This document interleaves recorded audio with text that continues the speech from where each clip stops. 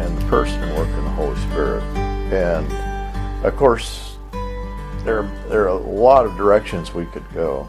But I think as I describe the work of the Holy Spirit, that it will draw many things into it.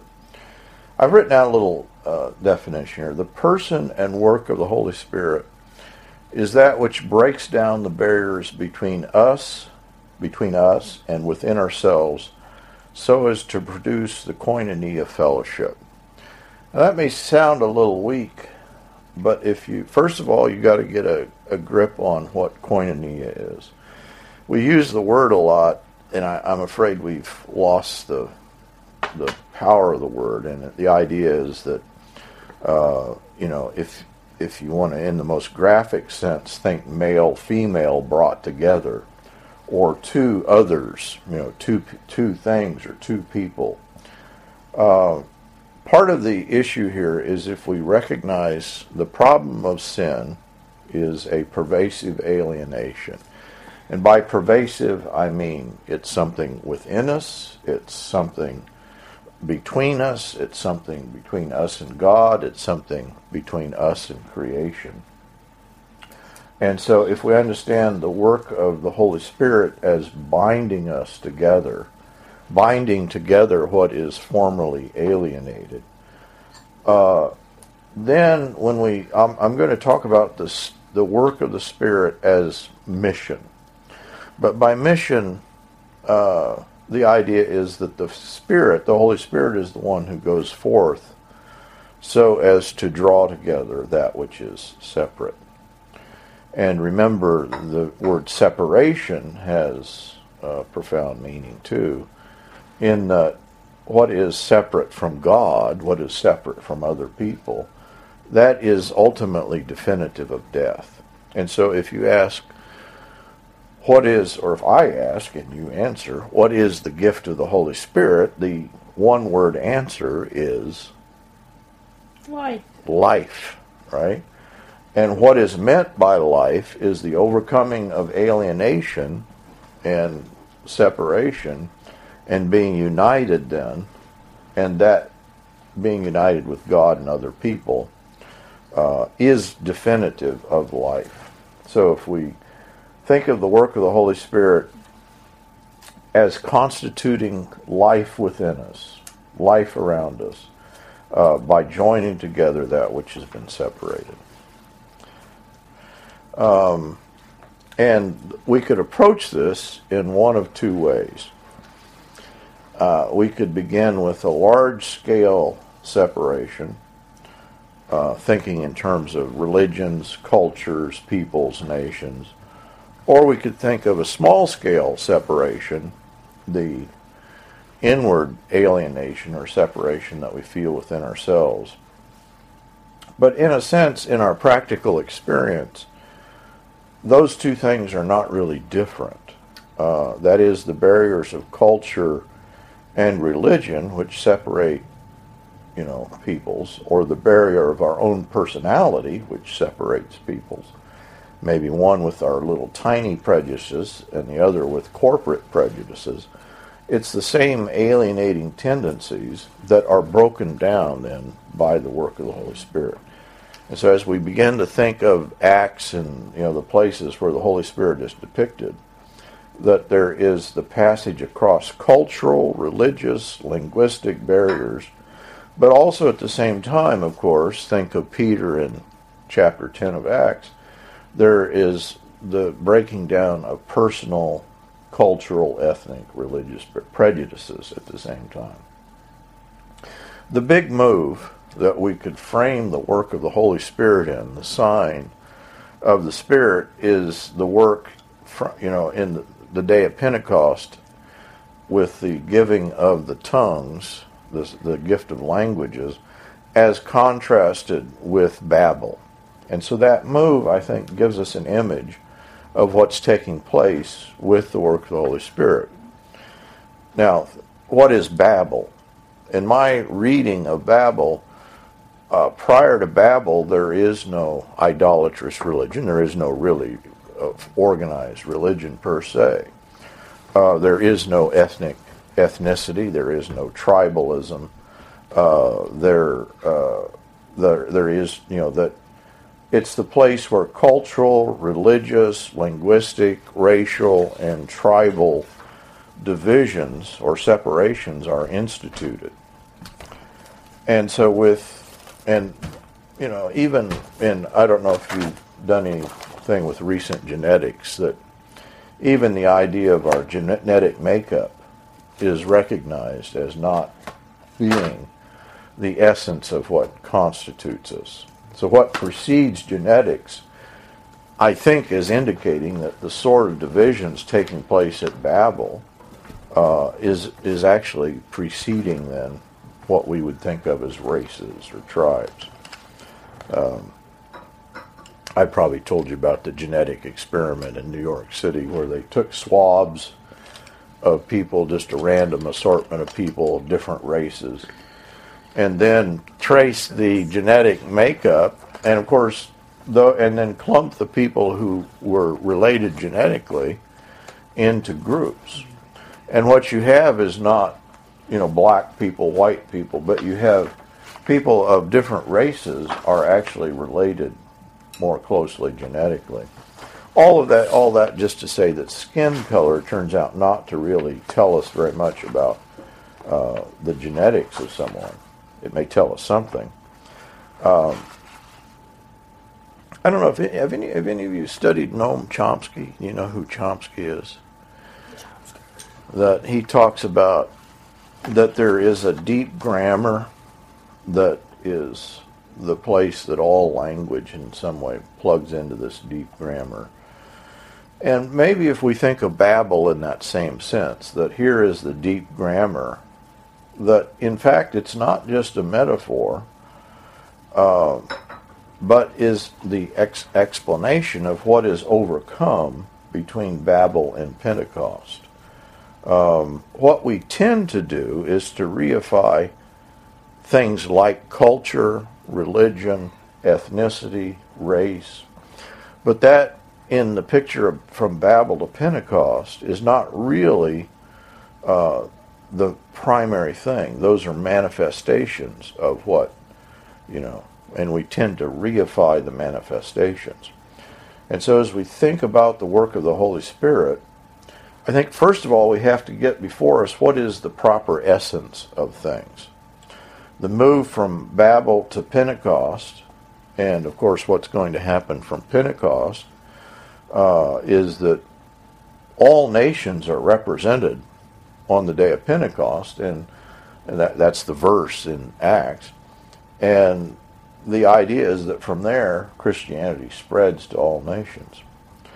But the initial sign of the gift of the Spirit contains in seed form then the power of the Spirit to break down barriers and draw together those which are separate. So the languages, the Parthians, Medes, the peoples, they're all Hebrew,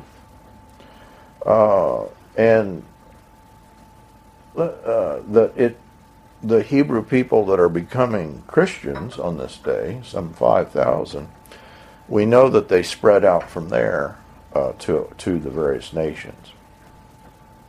And so the Jew-Gentile divide is maybe a good place to get at the false understanding of what constitutes a people. Are the Jews represented on the day of Pentecost? Are they true Parthians and Medes?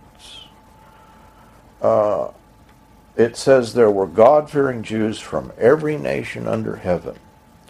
Are these Jews true representatives of these nations? Or are they in fact a foreign element within these nations? Now, before you answer, think here of the Jewish problem in Germany. The Germans presumed that they needed to extract the Jews as a foreign element among them. Can a Jew be a German? Can a Jew be a Parthian? Can a Jew be a Mede? Well, of course they can. But our tendency, the idolatrous, evil answer that you would get to this is to suggest that Germanness or Parthianness or Medeness is in some way an essence unto itself. And the Jewish allegiance to something beyond, Arianism or Parthianism, for many people disqualified the Jews. What's the problem? Who's correct? Are the Germans correct? Well, obviously not, because what the Germans have done in, the 20th century is what people have always tended to do, and that is to, in some way, make ethnic, national, racial, religious identity an essence. But is being German, Jewish, or Japanese, Parthian, Mede, is that an identity unto itself? And the Jewish and then the Christian presence among these peoples is not foreign to what it means to be German or Japanese or Parthian, but the Holy Spirit, by crossing the language barrier, has already penetrated the cultural barrier, and the false essence of ethnic, tribal, or racial identity is exposed. So we could do the same thing with religion, by the way. Is religion an essence, or any more than culture? Is religion something separate from culture that is an essence unto itself? Does it have an essence that floats free from socio-economic, cultural factors? Or is religion constituted as part of these factors? What do you think? In other words, think here. We're saying the Holy Spirit is going to cross these boundaries. It's going to cross socio-cultural religious boundaries. What has happened in the Western study of religion would make of religion something that is an essence, something that is sui generis, which is thought to be constitutive of people. So like culture or... but what is religion and how is it constituted? Mircea, how do you say his name? Mircea Eliade, how do you say the name, Joel? Mircea Eliade. Apparently. Has said that religion is sui generis. And that we experience this essence, in Rudolf Otto said the same thing about Christianity, that we experience the noumena, we experience the holy, and religion then is just a kind of taking account of this experience. And so religion is defined as humans seeking and responding to what is experienced as holy. Here is Eliade's, it is a set of beliefs, practices, and social structures grounded in a people's experience of what they regard as ultimately real and that accommodate their emotional, intellectual, and social needs. So you have this reality, they experience this reality, and then their religious manifestation or their social is that true? Have I just described something to you that's true or not? Yes, it's true. It's the ground of being. No, it's not true. So, what I would say is that religion is not ahistorical. It's not beyond, another way of getting at the same thing. Do religions evolve? Now Trent, you're prepared to answer this because you've been looking.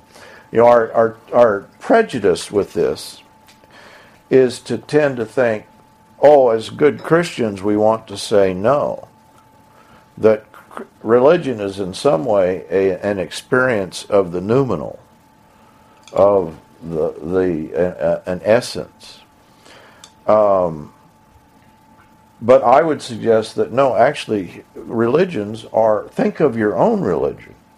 Think of Christianity. Is Christianity ahistorical? Or, in fact, is the idea that we know the reality of God in and through the incarnation of Christ. So that even Christianity, and most especially Christianity, in other words, I think what is happening in the study of world religions is that they're accepting the picture of those religions' definition of themselves. But I think what we need to do is know that what we're saying as Christians is that even our understanding of who God is necessarily historical in Christ. So, the next question is religion free of social, economic, and political interference? Well, once you say that religion is historical, I would suggest there's no such thing as a religion that is not connected. I mean, this is what religions want to say about themselves, is they're not socio-economic and political. Now, all this is going to relate to the work of the Holy Spirit and the practices that we institute as Christians, because what we often get this idea of the Holy Spirit as kind of a disconnected entity from practices. And the part of the reason we have that understanding is we have this understanding of Christianity and religion per se as this disconnected entity that is not political, social, cultural. And I just think that's the category mistake. So that once we get it, that Christianity involves us then in the socio-economic, political, that these realms then are precisely what is addressed in the work of the Holy Spirit. The values that we hold that are grounded in reality are not free from historical factors. So can any religion be extracted? And then you could go through, Hinduism, Buddhism. I think our immediate thought is, those Buddhists, they're ascetics, they're out. Well, that's just a kind of misunderstanding. Think of Buddhism, Hinduism, and the caste system, and the economics, and that's involved in all of that. So, but the point here is that this sui generis reading of religion is related to a sui generis notion of Christianity, that the church somehow exists apart from society and culture. No, it's precisely as a socio-cultural entity that we are bound together in the koinonia fellowship brought about by the Holy Spirit. And we need to recognize then the work of the Holy Spirit is to break down the false barriers that separate us. So what begins on the day of Pentecost, and it proceeds, there's the Greeks who they're Jews, and there's the Greek speaking and Hebrew speaking, but all of these languages. But if you follow it in the book of Acts, it's almost then the next person they will meet is a crippled man outside of the temple, and Peter heals him. He would have been an outcast. Then they meet, then the Ethiopian eunuch, and then, that what is happening in the book of Acts is that Jew, Gentile, women come up very quickly. The Jewish, the Hebrew, non-speaking Hebrew widows felt they were being neglected. So Acts is demonstrating how the Holy Spirit overcomes the barriers which separates us. If we don't get an understanding of the nature of these barriers and how the Holy Spirit is working, we may miss the work of... Is maleness an essence? Is femaleness an essence? Does it constitute an identity unto itself? It's always this question. We're just saying the same thing again and again. Is Japaneseness an essence? Is Germanness an essence? What people want to say, what they want to do, is find some essence that they can identify with, and that then becomes the barrier. I mean, think of those essences. What's definitive of Japaneseness? Well, it's gaijin-ness. What's definitive of Jewishness? It's Gentileness. That is, it's a binary. So the lepers, the cripples outside of the temple, it's necessary to have the excluded people in order to have the included essence. So the cultures and religions of the world constitute themselves an essence. And the surprising answer of the Spirit now is not that the church is without culture or that the church bypasses these socio-cultural religious distinctions. The point is that in the church, these relative distinctions are made relative. That is, they're not obliterated, they're not negated, but they're brought up into a unity. The way that John Milbank has put it, he says the logic of Christianity involves the claim that the interruption of history by Christ and his bride, the church, is the most fundamental of events, interpreting all other events. It's not to negate cultures, it's not even to negate religions in their entirety, but the idea is that Christ becomes the interpretive frame, and the Holy Spirit then is the outworking of this in a real world way, the interruption of one power with the counterpower, the reality of the Holy Spirit. So it's not a denial of culture, but it is its completion. And the way that, we've put this before, this is not Niebuhr, but this is a series of people like Hauerwas and others have said that the church or Christ is a culture. The way that Rodney Clapp puts it, the original Christians, in short, were about creating and sustaining a unique culture, a way of life that would shape character in the image of their God. And they were determined to be a culture, a quite public and political culture, even if it killed them and their children. So it's an interruption in history that is itself historical. Society, it is a part of in the context of society and culture. If it were not cultural, it would not be public.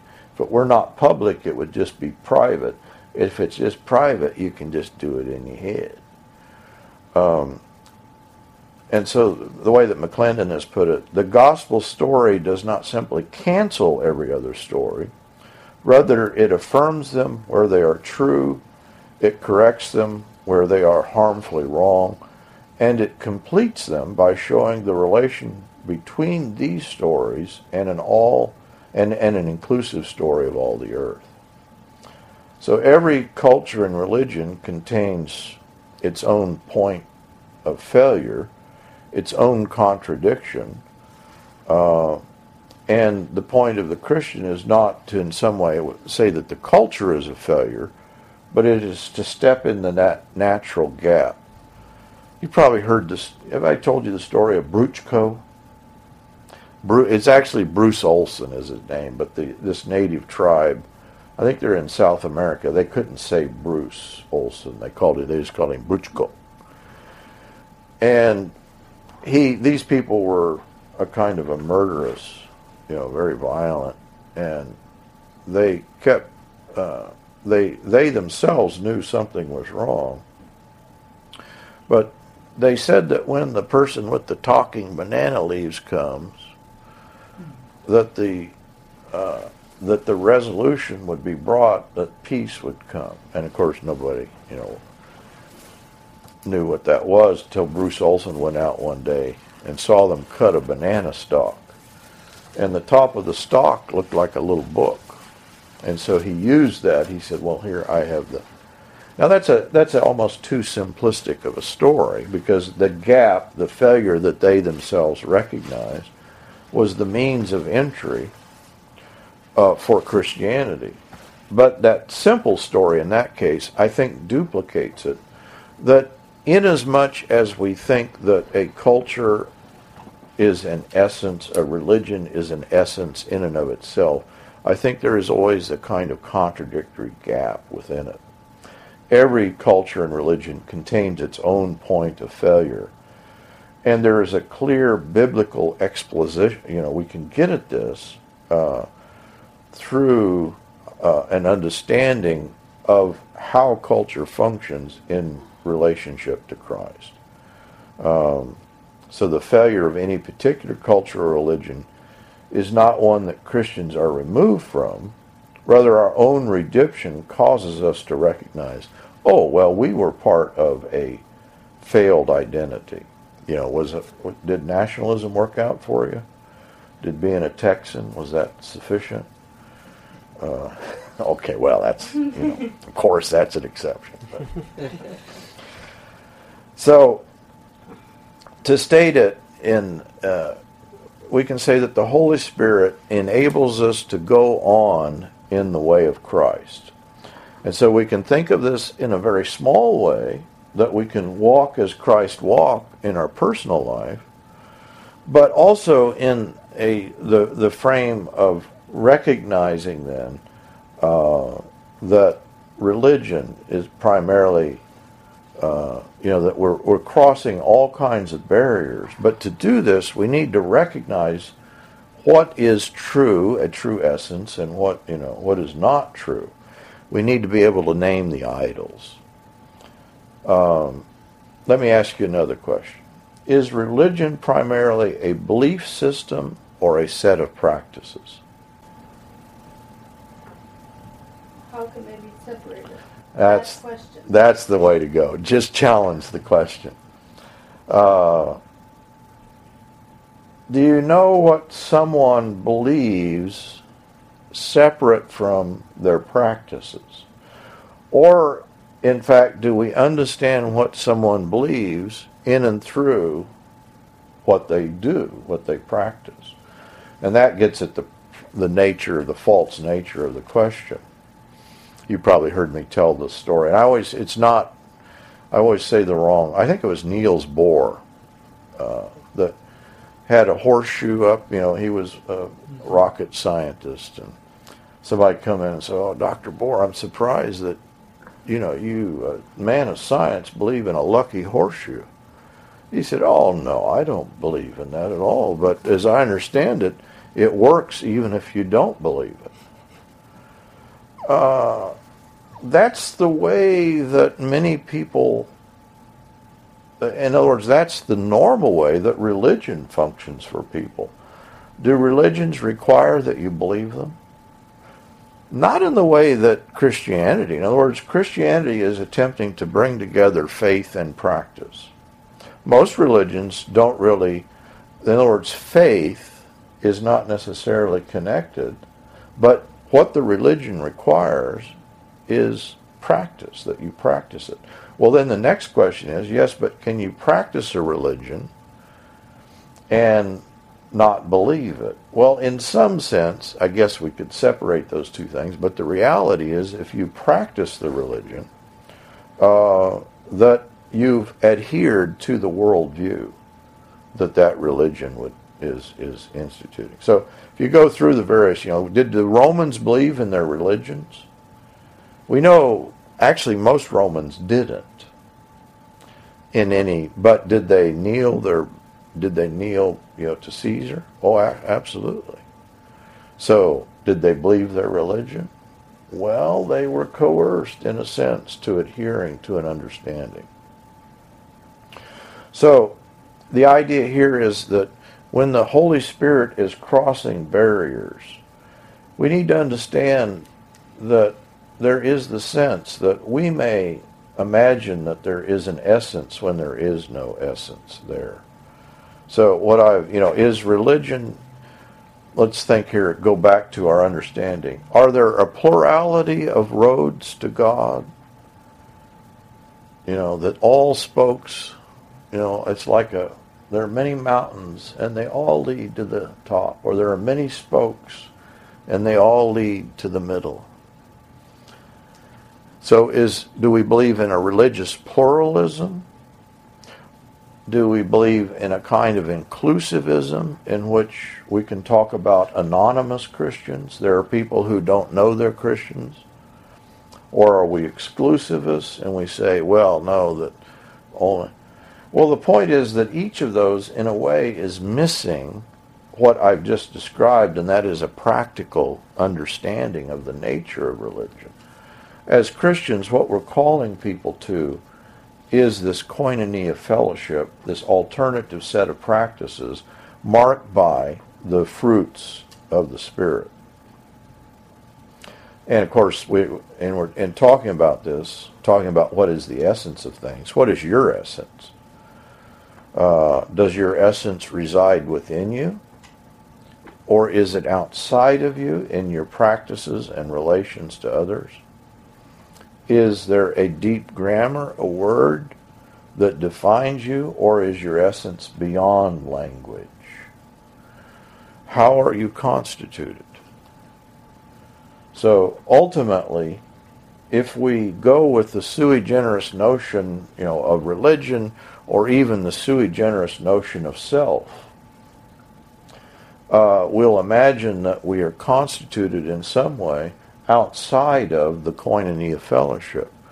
What the picture is, know that we're given new birth through the Holy Spirit, drawn together in a fellowship, and this reconstitutes us as an individual. So the picture at Pentecost is that we're constituted in a word, in a deep grammar. This is not a word that is bound by a particular language, a particular culture, a particular religion, but by its very nature, in a Chomskyan sense, is the deep grammar in which every culture, religion, and language plugs in. The image of the Word of Christ is that here, the deep grammar that undergirds all people in their essence is available to us. So we could think of it in terms of Pentecost, or if you want to think of it in terms of Romans 7, the barrier of the I is broken down. The law, the I is undone. That's the false essence, right? That I have been crucified. It's no longer I that live, but Christ. So the Holy Spirit is the one that embodies, the alternative set of practices. That culture is, the Christianity is an embodied faith, and what we mean by that is that the cultural practices of the gifts of the Spirit, the work of the Holy Spirit binds us together, and it draws other in. I had to look up the term. Do you know centrifuge, and what's the opposite of centrifuge? I didn't know either, but I should have known. I think it's centripetal, right? That a centrifuge separates out. It spins around and separates out. But we can think of the church, the koinonia, as centripetal. That is, it drawing others in. The way that Jürgen Moltmann has put it, the parousia of the Holy Spirit is nothing other than the beginning of the parousia of Christ. That is why the Holy Spirit is called the pledge or down payment. That is, that the presence of God in the koinonia fellowship, if we remember that Psalms, the picture is David cries out, "Cast me not away from thy presence, and take not thy Holy Spirit from me." If you're outside of the presence of God, where are you? You're nowhere, right? If God should turn his face from you, that's the worst thing that can happen. Psalms 104, when thou hides thy face, they are dismayed. When thou takest away thy breath, they die and return to dust. Thou sendest forth thy breath, and they are created, and thou renewest the face of the earth. So God's mission is nothing less, this is Moltmann again, than the sending of the Holy Spirit from the Father through the Son into the world, that this world should not perish but live. The Gospel of John tells us quite simply what it is that is brought into the world from God through Christ. I live, and you shall live also. For the Holy Spirit is the source of life. This, and thinking this is last discourse in the book of John from chapter 14 to chapter 17 when he's talking about sending of the gift of the Spirit. That now there is eternal life, whole life, and of course the way that John is picturing that is participation in the Trinity. So that would be my introduction to the gift of the Holy Spirit. Start with from Babel to Pentecost, and you get the entire suite. From thinking a kind of failure of language to draw us together, to God's effective presence in the Word. If you want to think of it in terms of the law, from circumcision, in which the sign is not connected to what it signifies, to Christianity, or baptism, the Lord's Supper, the presence of the gift of the Holy Spirit, in which the sign and the signified, that is the real change of heart, are drawn together. The real difference is that in one instance, in Babel, in Genesis 3, you have an empty word, you have a lie, and in Christ then you have a full word, you have the truth. The way that Karl Barth has put this is that what is revealed is not something about God, but God himself as Spirit. God's Word is not something separate from God's identity. Rather, his identity and Word are one. Now, I don't know, I like Barth's formula, but I'm never quite sure if I agree with it. Barth sees God as the subject, object, and predicate of the revelatory act. The revealing God, the event of revelation, and the effective presence of revelation.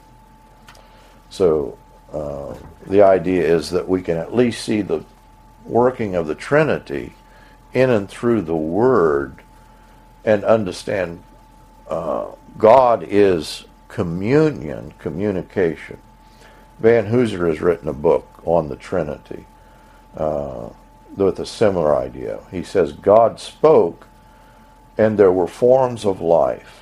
Canonical practices are the means by which God socializes us through the ministry of the Spirit into his own divine communicative praxis, into a covenantal way of being, into that distinct being in covenantal relationship with the triune God form of life. That is, that we're drawn into a participation in the Trinity.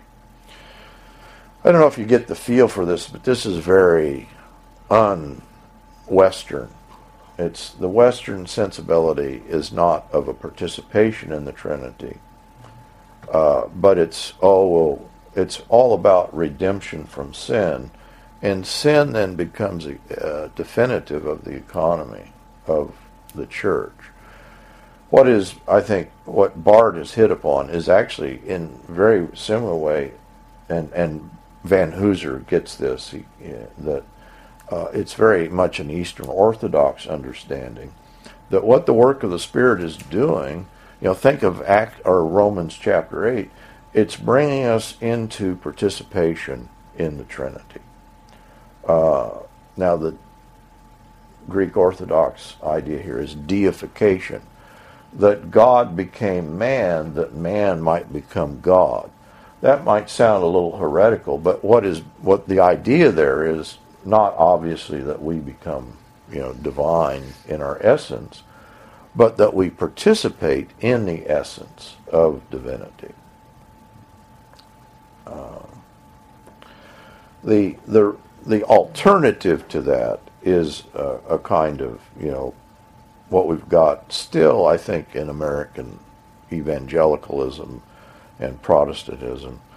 Think here of maybe the foremost evangelical was Carl Henry, and he reduced the words of Scripture to its propositional content. But what we've just described, not to leave out propositional content, but what we have in the Word is the person of Christ, and in and through the Spirit we take up that Word and walk. We become participants. Think here of Bible reading. Do you read the Bible to get some facts and propositions? Maybe. It's not to be left out. Or do you read the Bible because, in fact, that is a way of encountering Christ? That there's the Word. That ultimately our Bible reading, and the facts and the propositions fit into that. Here's the last thing. I'll quote Moltmann.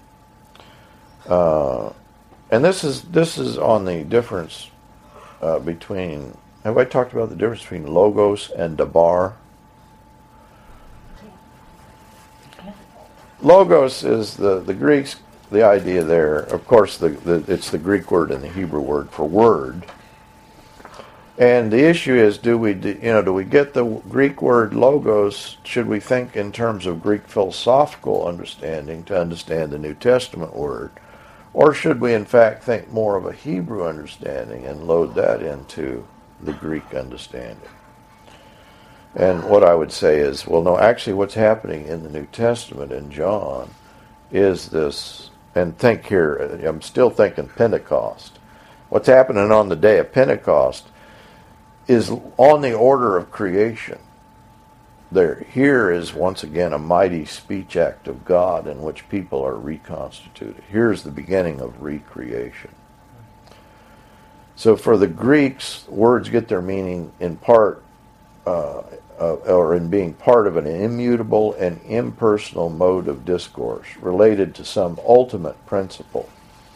For the Hebrews, words get their meaning in being expressions of the personal. And so God has given us, we share in who God is in the revelation that we have in the Word.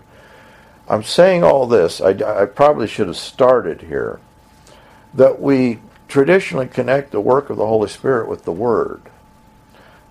Now, if you've misdefined the Word, that doesn't make sense. That is, if you've limited the Word to the words on the page of Scripture, then that's going to be a kind of delimiting factor. But if we understand the Word is Christ, and the Holy Spirit is the one, in which Christ as Word is mediated to us, that becomes the indwelling Christ, is the work of the Holy Spirit. The way that Moltmann puts it is, the fellowship of the Holy Spirit with us corresponds to his eternal divine fellowship. It does not merely correspond to it, it is that very fellowship itself. So in the fellowship of the Spirit, we are linked with the triune God, not externally, but inwardly.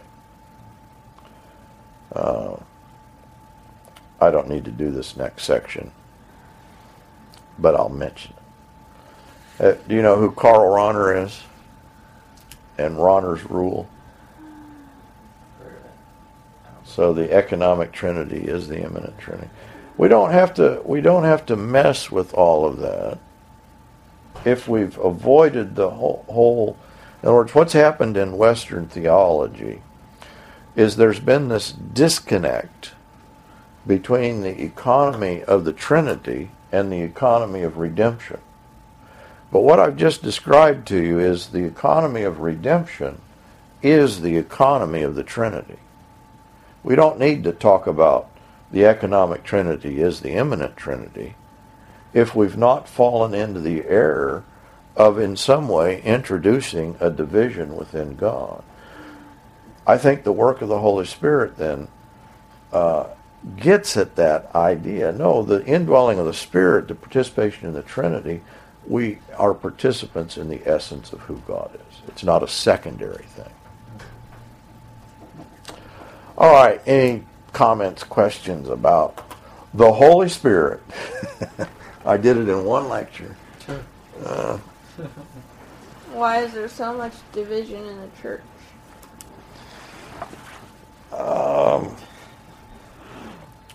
I think that part of it goes, in other words, that you could ask a different question that has the same meaning. Why is there division? Why is there alienation? Why is there violence? Why are people set against one another? And of course that's invaded the church. And the simplistic answer that's not really that simplistic is sin. that we are attached to alienating structures as I've just described them. That if we imagine that essence is to be found in our nationalisms, right? That's a division in the church. You know, if you're not white middle class, that's a division in the church. If you're not American, so I think we could just go through and talk about the divisions, like I've just described the divisions or the barriers in religion and culture and identity. That what we tend to do is take the Christianity and just make it one more idolatry.